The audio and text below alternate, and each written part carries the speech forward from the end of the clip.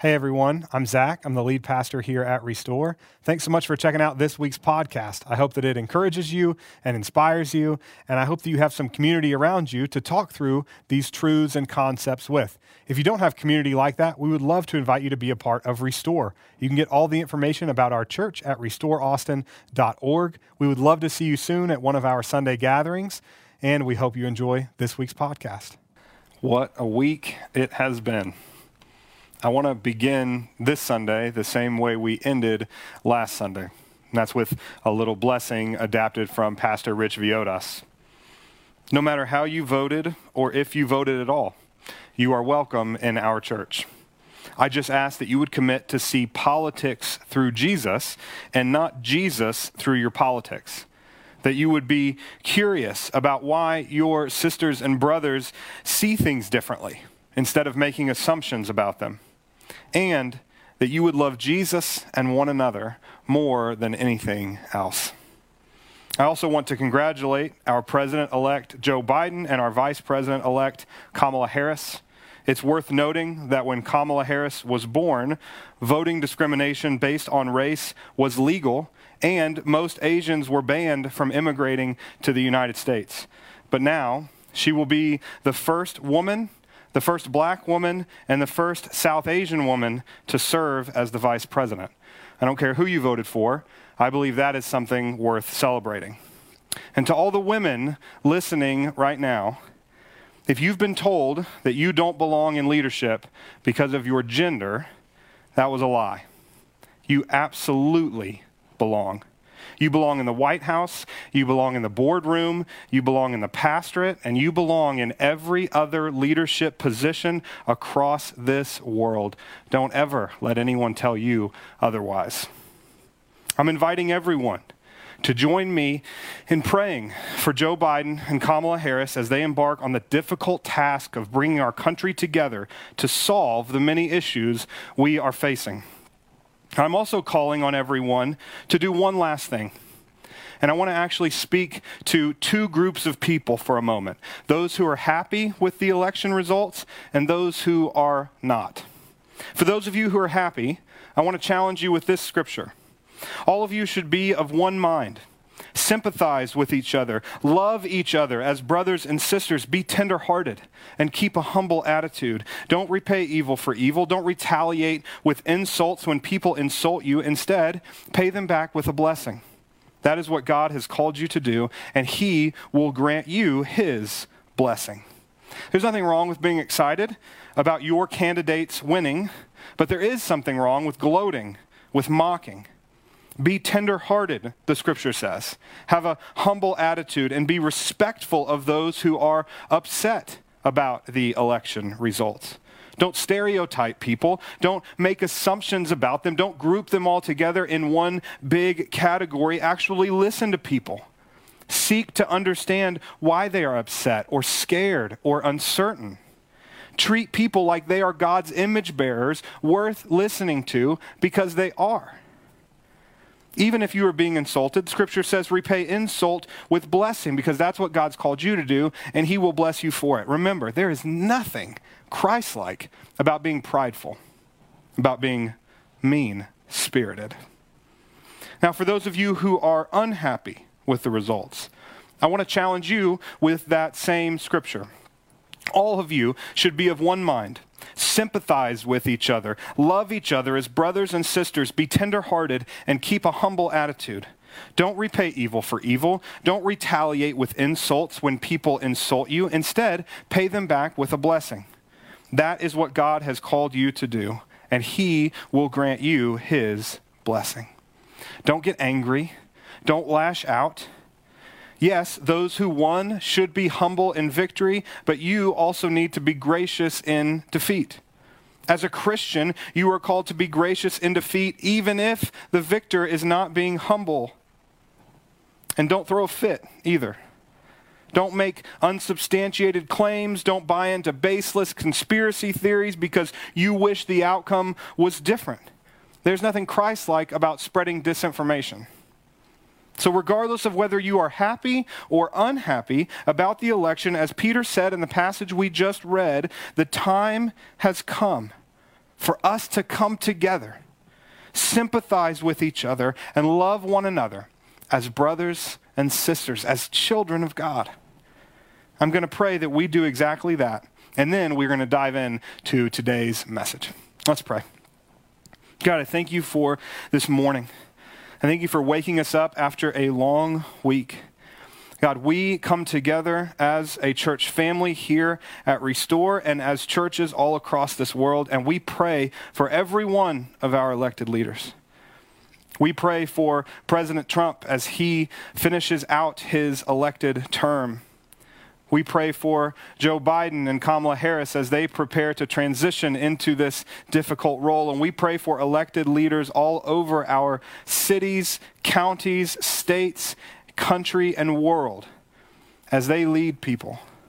We pray that they would do so with humble hearts. They would do so with your kingdom's purposes of loving our neighbor as ourselves in the forefront of their minds. In Jesus' name we pray. Amen. I can't believe we are already on week 12 of our year in the life of Jesus.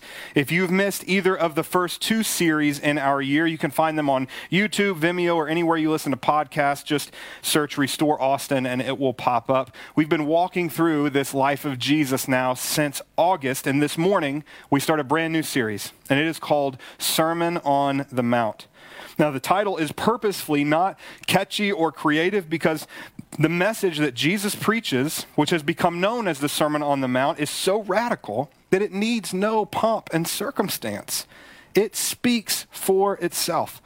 But before we dive in, let me set the scene for us a little bit. See, Jesus has just finished everything we covered in our series coming up to this one. He has been baptized by John the Baptist. He's overcome temptation from Satan in the wilderness. He has preached his first message at his hometown synagogue in Nazareth and chosen his incredibly diverse and somewhat controversial disciples to be his apprentices, to follow him everywhere and learn from him. Matthew ends chapter 4 of his account of Jesus' life with this summary paragraph. He says, Jesus went throughout Galilee, teaching in their synagogues, proclaiming the good news that is the gospel of the kingdom, and healing every disease and sickness among the people. News about him spread all over Syria, and people brought to him all who were ill with various diseases, those who were suffering from severe pain, the demon-possessed, those having seizures, and the paralyzed, and he healed them. Large crowds from Galilee, the Decapolis, Jerusalem, Judea, and the region across the Jordan followed him. So Jesus is an absolute celebrity at this point. He is healing people, he's casting out demons, he's teaching with power, and huge crowds are turning out to hear him speak. And then one day, at the height of his popularity, Jesus makes this decision to deliver his magnum opus sermon, the teaching that will undergird every other message he ever gives. You see, the Sermon on the Mount is viewed by both religious and non-religious people alike as one of the most influential speeches ever given. I love how Philip Yancey describes the Sermon on the Mount in his book, The Jesus I Never Knew.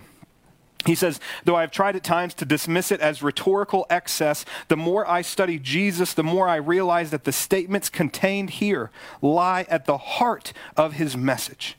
If I fail to understand this teaching, I fail to understand him. Jesus delivered the famous sermon at a time when his popularity was soaring. Crowds pursued him everywhere he went, obsessed with one question: has the Messiah, the Savior of the world, come at last? On this unusual occasion, Jesus skipped the parables and granted his audience a full-blown philosophy of life, somewhat like a candidate unveiling a new political platform. And what a platform. What a platform it is. That is why we're spending an entire series during our year in the life of Jesus walking through this teaching. The Sermon on the Mount is Jesus' crowning teaching.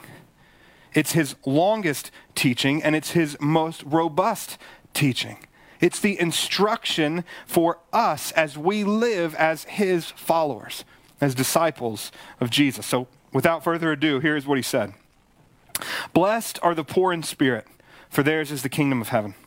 Blessed are those who mourn, for they will be comforted. Blessed are the meek, for they will inherit the earth. Blessed are those who hunger and thirst for righteousness, for they will be filled. Blessed are the merciful, for they will be shown mercy. Blessed are the pure in heart, for they will see God. Blessed are the peacemakers, for they will be called children of God. Blessed are those who are persecuted because of righteousness, for theirs is the kingdom of heaven. And blessed are you when people insult you, persecute you, and falsely say all kinds of evil against you because of me. Rejoice and be glad, because great is your reward in heaven. For in the same way they persecuted the prophets who were before you. Now, when we hear that teaching and we hear the word blessed, I don't know if it really sinks in what Jesus is actually trying to convey here. And I think it could be because we've heard this passage so many times. If you grew up in church, you've been in church for a long time, you've heard this a lot of times, and maybe it just doesn't really sink in anymore. It's lost its punch a little bit. Or maybe it's because we associate the word blessed with something like bless your heart, due to the fact that everything listed here is often considered negative. So when Jesus is talking about those who mourn or those who are struggling or those who are poor in spirit and he says blessed, we think like, oh, Jesus is just kind of saying bless your heart. That's hard, but I'm with you. Or it could be because we think of blessed in the future sense only. Like, those things all sound terrible right now, but Jesus is going to bless them in the end. If they just stay faithful through all of the junk they're going through, blessing will come eventually. It'll work out all right. But listen, none of those explanations do the words of Jesus justice here. The modern definition of the word blessed is really a misleading translation of the original Greek word. It isn't a term that tells us who God is rewarding or who he will reward. This word denotes someone who has an enviable place in life. An enviable place in life. A person who is experiencing something that everyone looks at and sees and they say, I want what they have. New Testament scholar David Bentley Hart gives us a much better picture of the original language and context when he translates blessed, blissful. To fully understand why all of the folks that Jesus mentioned have a blissful and enviable position in life, we need to actually go back for a second. Look back at an often overlooked part of interpreting the Sermon on the Mount. Do you remember what Jesus was up to right before he began preaching? We just read about it in Matthew chapter 4 a moment ago. It says he was healing people who were dealing with sickness, demon possession, paralysis, seizures, severe pain, various other diseases. Now, Matthew doesn't come out and say it directly because he didn't have to. Everyone reading this originally would have already known, but this list of people that Jesus is ministering to, they're social outcasts. They are pariahs. They are misfits who were considered so unclean that they were not allowed to interact with the rest of the community. These folks were the definition of marginalized, pushed out to the margins of society. The healings and then subsequently the sermon are yet another example of Jesus continuing this great reversal in both word and deed. If you've been with us on our journey throughout the year in the life of Jesus, you've seen this great reversal time and time again. You see, Jesus is not only tolerating those that society said were intolerable, he's seeking out those who've been left out. He's touching those who were called untouchable, and he's welcoming in people who have been cast aside. The great reversal. Fuller Seminary professor Joel Green says, these Beatitudes are words of hope and comfort to people like those who have already been the recipients of Jesus' ministry. Lepers, sinners, the demonized, tax collectors, women, and so on.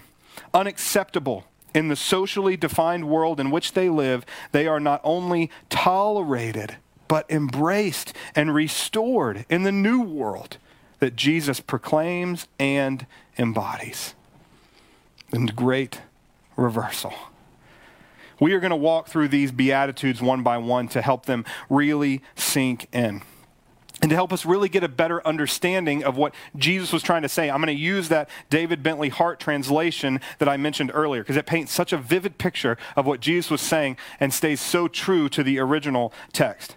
So remember, this is a continuation of this great reversal as Jesus introduces more and more of what God's kingdom is all about. This thing, God's kingdom, that he talked more about than any other subject.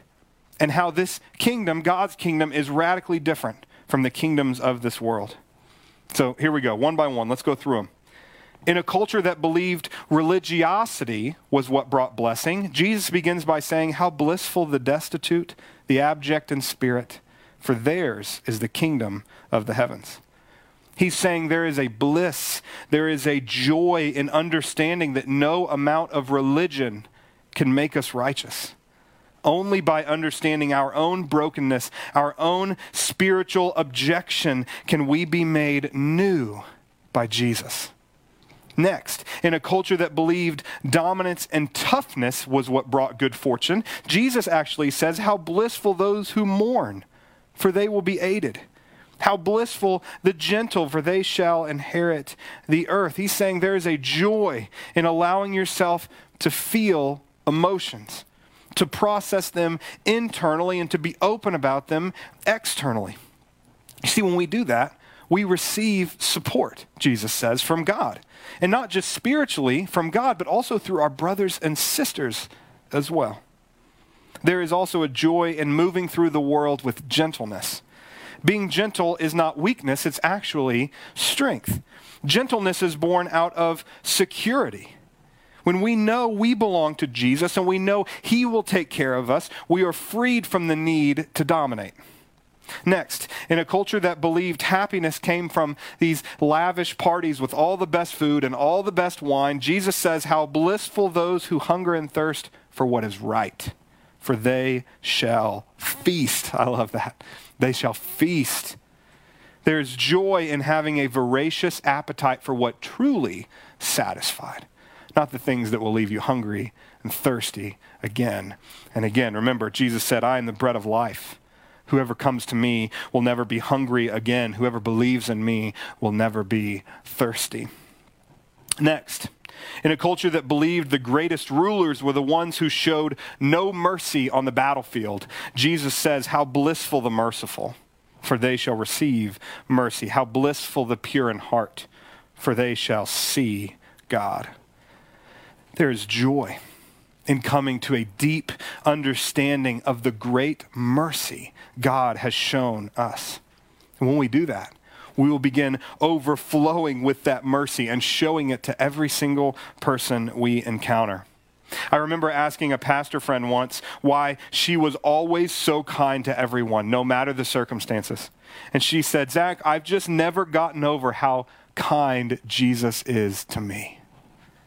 To this day, she's still one of the most joy-filled people I know because she understands the depth of kindness and mercy that has been shown to her, and that allows her to show it to every other person.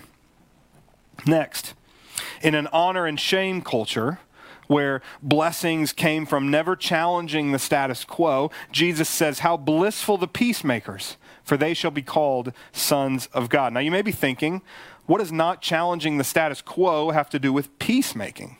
Well, we're going to come back to that in just a moment, talk about what peacemaking actually is and why it's so important. But before we do that, let me wrap up with the last one. Because in a culture where the two most blessed entities, that was the Jewish temple and the Roman government, were quick to oppress anyone who threatened their power, Jesus says, how blissful those of you who have been persecuted for the sake of what is right. For theirs is the kingdom of the heavens. How blissful when they reproach you and persecute you and falsely accuse you of every evil for my sake. Rejoice and be glad, for your reward is in heaven is great. For thus they persecuted the prophets before you. He is saying there is joy, there is bliss in what is coming for you. Those who seek their reward here on earth alone will be sorely disappointed when their time comes. But those of us who know that when we store things up here on earth, they rot and they are destroyed. But when we store things up in heaven, they never rot, they are never destroyed. There is bliss. There's joy in knowing that and leaning into that in this life. This is the great reversal. It's crazy, but really try to understand and let it sink in that these characteristics are truly enviable. They actually lead to great joy when we understand that not only is the kingdom of God radically different from the kingdoms of this world, it's actually better. It's better than anything we can experience here. The ways of Jesus are better than the ways of this world. I hope many of those Beatitudes spoke to you as we walk through them one by one just now, but I want to spend the rest of our time together focusing in on one that I believe is so vitally important in this cultural moment. In an honor and shame culture where blessings came from never challenging the status quo, Jesus says, "How blissful the peacemakers, for they shall be called sons of God." Now, I don't know if you noticed here, but of all the characteristics Jesus describes in Matthew 5 in his Sermon on the Mount, peacemaker is the only one listed with an identity instead of a reward. It's the only one listed with an identity instead of a reward. You see, instead of being blessed or comforted or shown mercy, it says peacemakers will be called sons of God. That's an identity. It's not a reward. In that culture, firstborn sons were representatives for their whole family on behalf of the fathers. They wore signet rings with the family crest that wherever they went on behalf of the father and the family, they could dip them in ink or hot wax, and they could actually sign legal documents, binding documents on behalf of the family. They wore family robes that were passed down generations and generations from fathers to sons. Do you remember the story of the prodigal son, right? You have this kid who doesn't want to be in the family anymore, and he tells his dad, "I wish you were dead. Just give me all your money and let me go do my thing." And he goes and does his thing, and he finds out just how little bliss and joy there is in running away from what the father has for him. And so he comes back, and what is the first thing the father does? Do you remember the story? He comes over the hill. The father sees him. The father runs to him. The son starts this rehearsed apology. The father doesn't even let him finish it. He interrupts him. You remember what he says? He says, "Go get the robe, family robe, put it on him. Get the sandals, put them on his feet, and bring the ring, put it on his finger." He was being welcomed back into this representation of the family as going out as a representative of the father, the ring, the robe, the sandals. He was fully welcomed back in. That was the power of kind of fathers and sons in that culture. So when it says that peacemakers are sons of God, it's saying that we are actually acting on God's behalf every time we pursue peacemaking. We are his representatives. Here's another way of thinking about it. We are never more representative of God and his mission than when we are peacemaking. All the rest of them have a reward. Peacemaking has an identity. When we are peacemaking, we are wearing that ring, wearing that robe, going out as representatives of God and his kingdom and doing what he has for us to do. So what is peacemaking? Because it's not enough to just say we should be peacemaking. We have to know what it is. Well, I'm convinced that the American church needs a much better definition of peace than the one we are currently working with. When we speak of peace, we're usually referring to the opposite of war, right? War and Peace, the famous novel. There's peacetime, there's wartime. We really see it as the absence of conflict. But my friends, it is so much more than that. Biblical peace is the pursuit of abundant goodness in all things and between all things. I've seen many Christian leaders rightly calling for peace this week as the election came to a close. But there's a radical difference between peacekeeping and peacemaking. Let me explain what I mean. Peacekeepers try to make everyone happy, but peacemakers try to make everyone equal. Peacekeepers maintain the status quo, but peacemakers are change agents in pursuit of fixing the brokenness in our world. Peacekeepers call for compromise, but peacemakers are willing to call out racism, sexism, classism, and every other oppressive ism, even when it makes people uncomfortable. Let me give you some examples. Proponents of Jim Crow were often called peacekeepers, because they felt that separate water fountains, separate schools, and restaurants for people of color was a good way to compromise between former slave owners and newly freed black people. But Martin Luther King and others like him were not peacekeepers. They were peacemakers. Dr. King fought for equity so hard that he was frequently arrested by the police. He was targeted and investigated by the FBI. He was eventually shot and killed for all the things that he pursued. He was a peacemaker. Another example. Those who opposed women's suffrage were called peacekeepers. No reason to rock the boat. At that point, women were doing way better than they ever had. Why push it and let them vote? Susan B. Anthony didn't agree. She wasn't a peacekeeper, she was a peacemaker. She protested, she voted illegally, she even went to jail as she pursued true peace in all things and between all things. Here's another example. The religious leaders of the first century, the time of Jesus, they were peacekeepers. They kept people in constant fear of God's anger by saying he only loved them if they kept all the rules. And they believed this would kind of keep everyone in line. They tried to make this deal with the occupying Roman government so that they could do some things and Rome could do some things, and they were just trying to keep the peace. But God didn't like being misrepresented by the ones that claimed to be his followers. So he left heaven, came to earth in the person of Jesus Christ to let everyone know once and for all that God's love was freely available to anyone and everyone who wanted it. Jesus was a peacemaker. He confronted the religious leaders, even flipping over their tables in the temple courts, exposing them as frauds. And then, in the most incredible peacemaking act in history, he died for the sins of the world. But then 3 days later, he rose from the grave, conquering death and exposing the broken peacekeeping ways of our society. The peacekeepers killed Jesus. Let that sink in with you for a second. The peacekeepers killed Jesus. He was a peacemaker.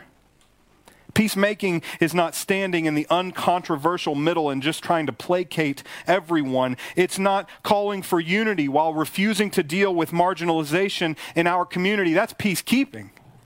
Peacemaking is standing for truth and justice and equity for all people, no matter the cost.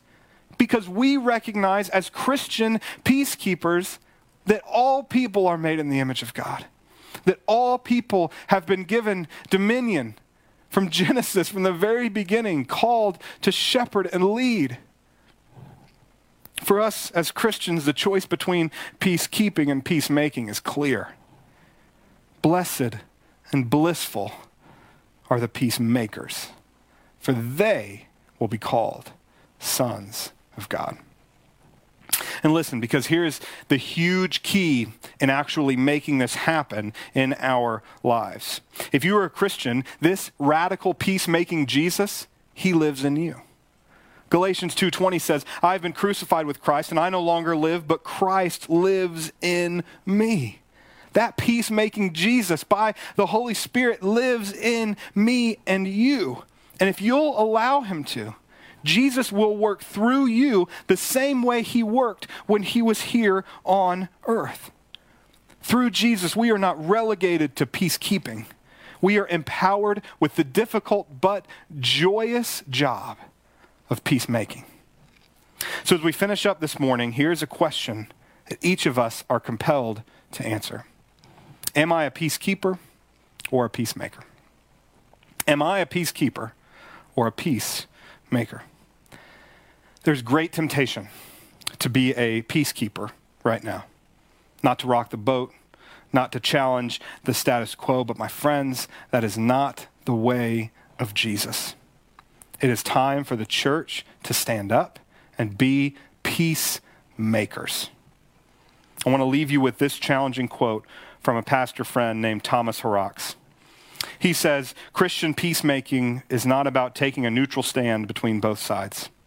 Christian peacemaking is about taking a firm stance on the side of truth and justice and inviting others to join in. May we all take a firm stance on the side of truth and justice. And not because it's popular, not because it's politically correct, but because that, my friends, is where Jesus stands. Let's pray. Our God, thank you for what you are doing in our world. Thank you for what you're doing in our lives. Thank you that by your Holy Spirit, Jesus, you indwell us, and your peacemaking ways can be our peacemaking ways if we will allow you to lead. So Jesus, by your Spirit, lead us.